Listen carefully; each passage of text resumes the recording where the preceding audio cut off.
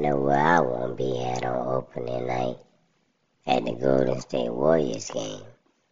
They said the average ticket is $897. Are you serious? $897? I mean, I know it's the Golden State Warriors, but it's opening night.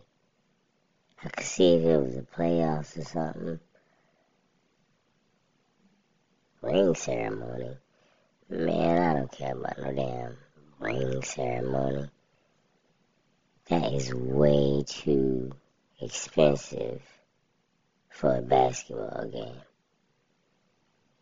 And think about all the people that just go watch it on TV for free. And your dumb ass went on there and spent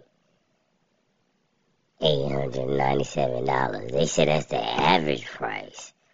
So that means most people spend like $1,000 or something. Well, not most people, but a lot of people. Nah, definitely not worth it. I'd rather see it on TV anyway. Yeah, that's crazy, man. So, congratulations to the Warriors, but it's not worth that amount of money. And I guarantee you it's going to be sold out. And my thing is, when I see stuff like this, it makes me think. They say the average American doesn't have an emergency, like $500. Yet,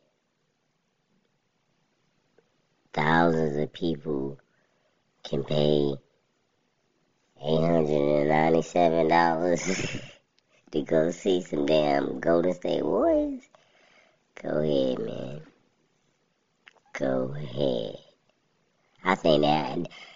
I don't even think the average American only got $500. I think the average American, they said, don't even got like $100 if an emergency came about. They are spending this much money on a damn Warriors game. Nah, I guess it just seems too expensive. And it doesn't seem worth it.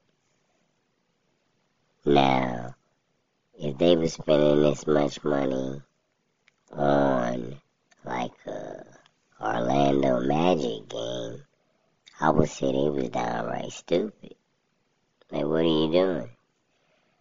But with this, it's not stupid. It's just, like, you be better off watching it on TV. And plus, it's like, what are you getting out of this, man? You know? You not getting no damn ring.